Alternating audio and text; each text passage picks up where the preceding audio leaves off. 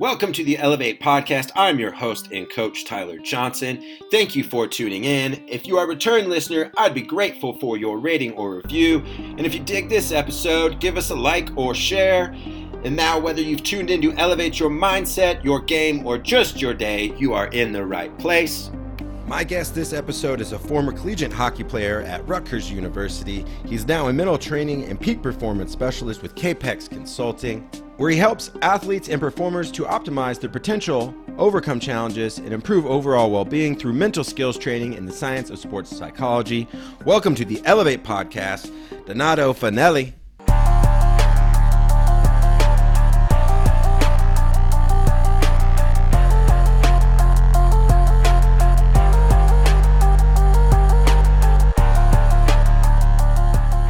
How are you doing today?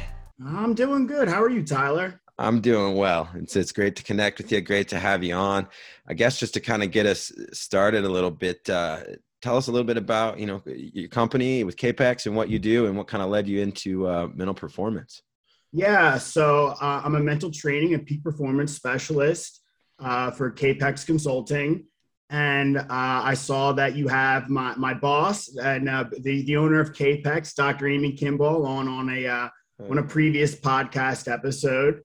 And so here at Capex, we do mental skills trainings with teams and individual athletes. I work with a wide variety of clients, both individual athletes and teams, youth sports, high school, prep school, college, and even some non-athletes as well. So I definitely get a pretty cool variety in the types of athletes and teams that I get to work with.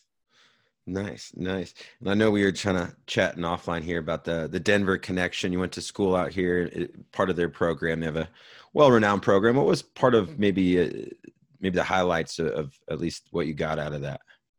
Yeah. So I feel so extremely grateful for the opportunity to study at DU's Master of Art in Sport and Performance Psychology. There's a lot to love about the program. And so I'm hard pressed to point to just one thing that was the best part. But it would probably have to be the people. What an amazing program, and the people in that program are what make it so special. And you've actually had one of my classmates on a previous podcast episode, Steph Hale. All right. Yeah. So we're out there in the sports psych community. But yeah, the relationships that I built and just the people that I got to be around. What an awesome experience. I get probably starts at the top with the professors, Mark, Jamie, Artur. They do an amazing job. Jess, who is now going to be leaving the program to take on a really cool opportunity at the USOC. I think one of the really cool things about the program is that since it's so well respected, and since some of the most prominent sports psychologists in the world are the professors there at DU, they have a lot of really good connections. And so the network we have at DU as far as job opportunities and people to connect with are great. The professors have their own network, and so they're always able to bring in other really cool people in the field to speak to the students. Sure. And all, and just a really well-rounded program of like a holistic approach as well. Yeah. Were you a athlete in background? What kind of pushed you into like a life of mental performance and wanting to do this versus some of the other great career options that DU has too? Yeah. So sports has always been the focal point of my life. It's something that I've really bonded on with a lot of my friends and family as well. Like, I mean, just watching the Eagles game on Sundays with my dad and sisters and grandpa. It's something that I think my friends and I have always connected on. So sports was always the focal point of my life. And, I love talking to people in this field about what got them into sports psychology, because I don't think anyone really grows up wanting to be a sports psychologist. I don't think anyone dreams of being a sports psychologist. Right. you're an athlete and you want to play at the highest level. Now, having said that, I think the one exception to this rule would be my boss, Dr. Kimball. She's literally the only person I know that knew that she wanted to pursue sports psychology as a career. Sure. So I played all different kinds of sports growing up: football, baseball, lacrosse, and golf. But hockey was always my main sport. All right. I was never the most talented player. I was that third, fourth line mucker grinder kind of player. I had to work my ass off for everything. But despite not being the most talented player, I was fortunate enough to earn the opportunity to play in college at Rutgers University. And I was never satisfied with the role that I had. I always felt like since I worked so hard and since I had a good attitude, I was always willing to sacrifice for my team and my teammates. I was always willing to do whatever the coaches asked me to do. I felt like the game didn't treat me fairly. I felt like since I worked so hard and I loved the game so much that I should have gotten more opportunities. I felt like the game kind of treated me unfairly. I felt like I loved the game so much, but the game never loved me back. And so by the end of my playing career, I was pretty bitter about how it all ended up playing out. But then after my playing career was over, I got into coaching. And I used to joke around even during my playing career that I had Charlie Conway syndrome, where I knew I'd just make a better coach than a player. And so after my playing career was over, I got into coaching. And through coaching hockey, I was able to see the game from a completely different perspective than I ever did as a player. And very quickly, I realized that what held me back most throughout my career was my mental game. It wasn't so much a lack of talent as much of a lack of confidence. I really struggled to keep my emotions in check out on the ice. I would constantly overthink things and dwell on mistakes and just put way too much unnecessary pressure on myself. And so this realization of the importance of the mental side is what sparked the interest in sports psychology and ultimately led me to pursuing my master's degree in sport and performance psychology from the University of Denver. Cool. Love it. What, you're right. I think I ask a lot of people on the podcast kind of their journey, and no one's told me, as an 8-year-old or a 10-year-old that wanted to go into sports psych, right?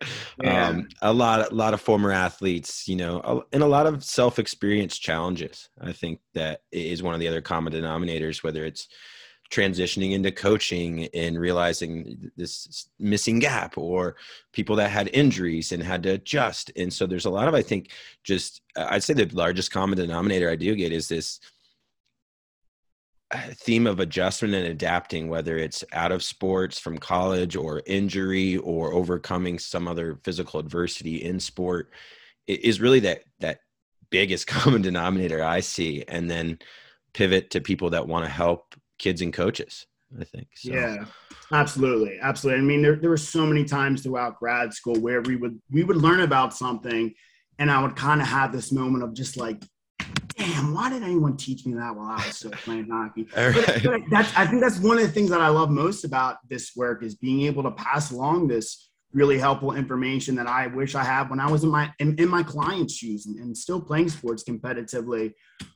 But I think the most unexpected benefit about learning about sports psychology is how I've been able to take all of these mental skills and apply them to my own personal life.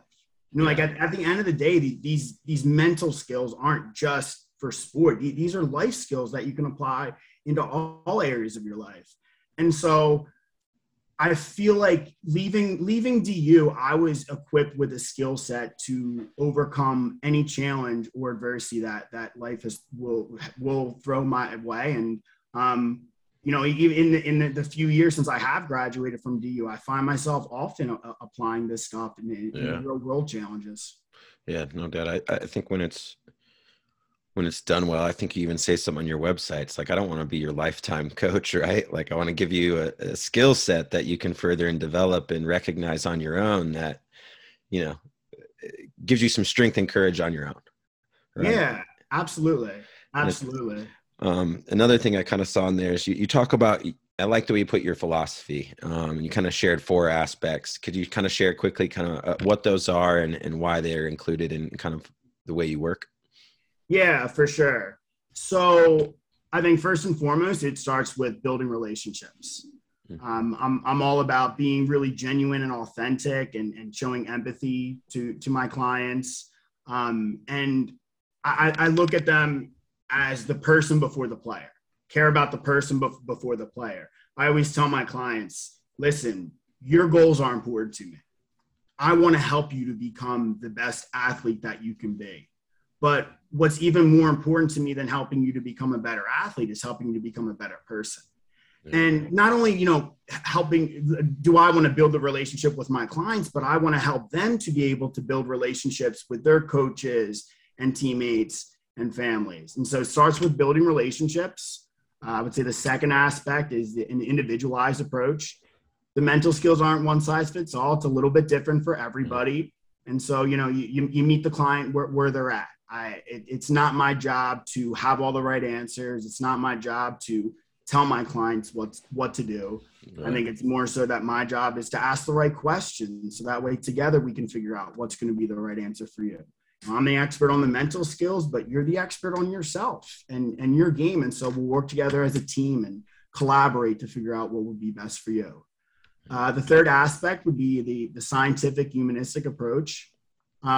Sports psychology is both an art and a science. Now, a lot of the pop psychology stuff I see out there on social media and the internet is it's just so cringeworthy. It's just so cheesy and corny. I think it's important to make sure that everything I do and talk about, all the interventions, all the mental skills, like all of this stuff is backed by science. They're empirically validated methods that are backed by research and science. But having said that, there is an art to this work as well, too. I could rattle off a bunch of studies and scientific data, but what does that mean for the client? And so figuring out how to package this scientific information and pass it along to each individual in a way that resonates with them. And then the fourth aspect would be a process-focused skill building. Mental skills are skills. These aren't shortcuts or quick fixes. They're skills. So just like with any other skill, they take some time and practice to develop. Love it. You're talking there is kind of thinking, especially I love when you talk about the relationships because everyone is unique. Can you talk about how sometimes maybe when you're in that environment differs when you're working, maybe brought in to do mental skills with a team versus an individual? So I think, obviously when you meet with an individual, you get to talk to them one-on-one and really get to know them as a person first. And like in my first session, I probably spend most of the time just asking them about who they are as a person, what they like to do off the field, what are their hobbies and interests, what's their family like, what do they like to do when they're hanging out with their friends. When I'm with the team, I don't always have that luxury of being able to talk to everyone one-on-one and build those individual relationships as well. But there are fun and creative ways to do that. A lot of times just showing up, showing face, being around the team, going to practices, showing up at games, being there to support them. That means a lot to players. A lot of times it means a lot to the coaches. A lot of times it's just like those little side conversations that you have, you're hanging out at practice and you just make a little small talk. And so that's right there is an opportunity to build relationships. What happens a lot of times though, is like working with teams and individuals is a lot of times the individual is a little bit hesitant to like reach out and come to talk to me. For better or worse, I do think there's still a little bit of like that stigma or taboo. And anytime you hear psychology, it's like, oh no, like there's something wrong with me. I don't want to go and talk to this guy. It means something wrong with me. And without again going off on too much of a tangent on why that's incredibly off base, I get why there's still that stigma. I don't take it personally. But what I think what happens a lot of times is when I meet with the team, I get that opportunity to put on like a teacher hat and teach something that's valuable for everyone. Right. But then that kind of just like normalizes this work, and they understand that it's not the same as like counseling or therapy. It's not like, coming and talking with me doesn't mean that there's something wrong with you. You see that it's working on the mental side of your game. And so I think a lot of times in working with the team, that makes the individual then more comfortable to reach out and come to meet with me one-on-one. Yeah. I've lately been coming back to like a lot that mental training reminds me a lot of foam rolling. Like several years ago, no one was foam rolling on these rollers, so many athletes have understood it and then seen some results, felt the pain from it. It's not comfortable. But now everyone kind of does it, and you don't do it all day. You do it a little bit every day. And it's like, what does it do to your muscle? Like it creates a little flow and a little space. And like, sometimes we need a little flow and a little space. And so I think, those team opportunities I think the more coaches can even in any way, get people to share some knowledge and foundational stuff that can help, opens that door and opens that curiosity. And I think you tell me too, like when you're around competitive people, when they see something curious that could help them, what do? They want to learn more. I mean, I think the best athletes in the world are lifelong learners. They're always striving to learn and get better. And as you get to higher and higher levels of sport, I think the mental side becomes more and more pertinent. In youth sports or like the high school level, the better athlete, the more skilled team is going to win most of the time. Yeah. But as you move up the ranks and get to higher levels, and like the college and the pros, everyone has the physical abilities. Everyone has the technical skills and the tactical knowledge. So I think as you get to higher levels, the game becomes more and more mental. But what I see with a lot of athletes and a lot of coaches is they know what to do. They know like the what as far as the mental game. It's like, well, we know we need to be confident. We know we need to stay focused and be motivated. But no one ever tells them how. And I think that's like really the big benefit is like learning how. So like I hear coaches say all the time, all right, we got to focus. Okay, great. Like, what are we focusing on? How do we focus? How do we block out those distractions? How do we get our focus back to where we need it to be? You hear it all, like this idea of like focusing on the process. It's a cool buzz phrase now. Right. But then like, I'll ask them like, okay, what is your process? What does that mean to focus on the process? And they're like, I don't know. And so like, that's like, we're like, I think digging deeper below like the surface level and teaching the how is a real benefit. Can you talk about too? I think it's important because I think just like these coaches are well-intended, they know some of the what. I find one of the most important things is also within the team and the members of that team, like defining some of that language. Can you talk about kind of how important it is so that people are operating on the mental game on the same page and not so there's some shared definitions? Yeah, absolutely. And sometimes just like those simple questions of like, what is your process? It like blows coaches' minds. They're like, oh, wow. Like that I never like thought of it like that. There's a lot of buzz phrases we hear thrown around a lot of sports, like, focus on the process, mental toughness, and all those kinds of cool, fancy buzz phrases. A lot of this stuff, like, I don't know an official definition. Like, I don't know an official definition of what it means to focus on the process. I don't have an official definition for mental toughness. How do you define it? What does it mean to you? And so now, like, we can identify, okay, this is what it means to you. Now we can figure out how to do it. Yeah. Right. So like whatever your process is as a team, and it's different for every team. It's different for every sport. At the end of the day, I don't really care what the process is. I think it's more important that we know what that process is and we know how to execute it consistently. Yeah. So you know what to do. How does it apply to day, right? Exactly. When you can get it to that point. One of the things I've seen you write about that I liked, especially I think, student athletes sometimes get caught up in what's, superstitious versus routine. Can you talk a little bit about maybe the difference and then, the benefits of what, building, constructing, and, tinkering with your routines can do for you? Yeah. So when we're talking about routines, it's a sequence of actions that is regularly followed to prepare you for a given task. Everyone has their routines, whether they're aware of them or not.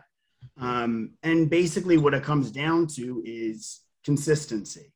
Consistent preparation leads to consistent performance. If we're not consistently preparing for the game in the same way, why would we expect to perform consistently?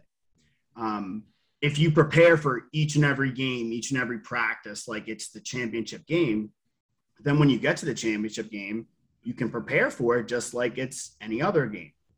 A lot of athletes are creatures of habit, and I think a lot of them kind of lump in superstitions with routines. Superstitions have nothing to do with performance, no matter how much we think they might. Right. And I think that the thing about the superstitions is that they tend to get more elaborate over time, and they control us versus the other way around. See, most of the time, would you say most of the time they're external, like the lucky sock or the lucky, like it's also like, I've always kind of heard like you're driving, it's from an external source. Like how's your sock normally help you? Yeah, I do think a lot. That's a great point. I think a lot of time it is external. A lot of hockey players are very superstitious. Like, I can only use white tape, or I had one teammate who, after he would tape his stick, he couldn't put it down unless it was to touch the ice. And so, like, if his stick, after he taped his stick before a game, if his stick would touch the ground before we went on the ice, he would have to retape his stick. Well, that becomes problematic when we're getting ready to go out for the game and he drops his stick, and now, oh, wait, I got to take my tape off and retape it. Now he's late for warmups. Now, having said this about superstitions, my school of thought, I steal from Michael Scott. One of the first episodes of The Office, Michael Scott has a funny line where he says, "I'm not superstitious, but I am a little stitious." Right. And so that's kind of my school of thought when it comes to superstitions. Like, if taping your stick a certain way or wearing your lucky sock, if that helps you to feel more comfortable and it makes you think you're going to play better, go for it. Just do it because you want to do it, not necessarily because you have to do it. I think when it comes to like these superstitions and rituals, I kind of feel like it almost gives the athlete a sense of control before stepping into a largely uncontrollable environment. Like, you know what? Your lucky sock or the tape on your stick, that's not going to affect how you play. But, you tell yourself it's going to affect how you play. Now, it like psychologically, maybe it is. And so it's that sense of control. Like, I don't know, I can't control what's going to happen in this game, but I can control how I tape my stick and what happens to it before the game. Yeah. And so I think just it gives them that little peace of mind. But, I just educate my clients on the difference between superstitions and routines. Just if you have a superstition, great, do it, go for it. Just do it because you want to do it, not because you have to do it. Just hold it lightly. Now, as far as routines themselves, what makes them effective? Well, obviously, first and foremost, consistency. We want to be consistent with that. But having said that, it's equally important to keep them really simple, flexible, and adaptable. Yeah. We don't want to have these routines that are really complicated and intricate and rigid, because the more intricate and rigid they become, the more likely that something could disrupt them. And so it's not so much like the specific activity or the specific amount of time. It's more so like, okay, what's the concept that I want to incorporate into my routine? And what are some strategies I could use to implement that routine? Sure. And honestly, I think that's some advice I have to give to myself. I get caught up in like focusing too much on my pre-shot routine in golf all the time. And it's like, I'm focusing on the steps of my routine rather than just like focusing on preparing for the shot. Yeah. And it's like, I'm getting too complicated and rigid with this. Like, let's just relax a little bit and keep it more simple and just hit the shot. So like, if we need to think about what to do for the routine, it's too complicated. Like Sure. it should be like one of those things. It's just automatic. It's so simple. Right. It creates that momentum to where you want to go, like you were saying. One more question as we wrap up. We always like to ask. You talked about younger you on the ice. I know I was an emotional wreck as a youth athlete sometimes. But if you had to get in a time machine and go visit 16-year-old you, what one piece of advice would you want to tell your younger self? Yeah. So I mean, obviously, I have checked out a couple of your older podcast episodes, so I was ready for this question. I'm going to assume first and foremost that I can't. It would be against the rules for me to give myself the information of time travel when I was 16 years old, because I think that'd be pretty valuable, you know, early investor in that technology. But I'm assuming that's off the table. It's like asking the genie for extra wishes. I thought about this a lot, and I don't know if my 16-year-old self would listen to anything current me had to say. I think when I was 16, I was so stubborn and hard-headed that it would have just gone in one ear and out the other. I think 16-year-old me needed to make mistakes and mess up and scrape his knees in order to get to where I am today. But I think the one lesson that would have been the most valuable for me to have at that age is the difference between emotionally driven decisions and values driven decisions. Mm-hmm. When you make an emotionally driven decision, when you do what you feel like doing, in the short term, you get a little reward, but in the long term, there's a roadblock or a consequence. When we make decisions based upon our values, in the short term, it's challenging, it's uncomfortable, it's hard, but in the long run, there's the reward.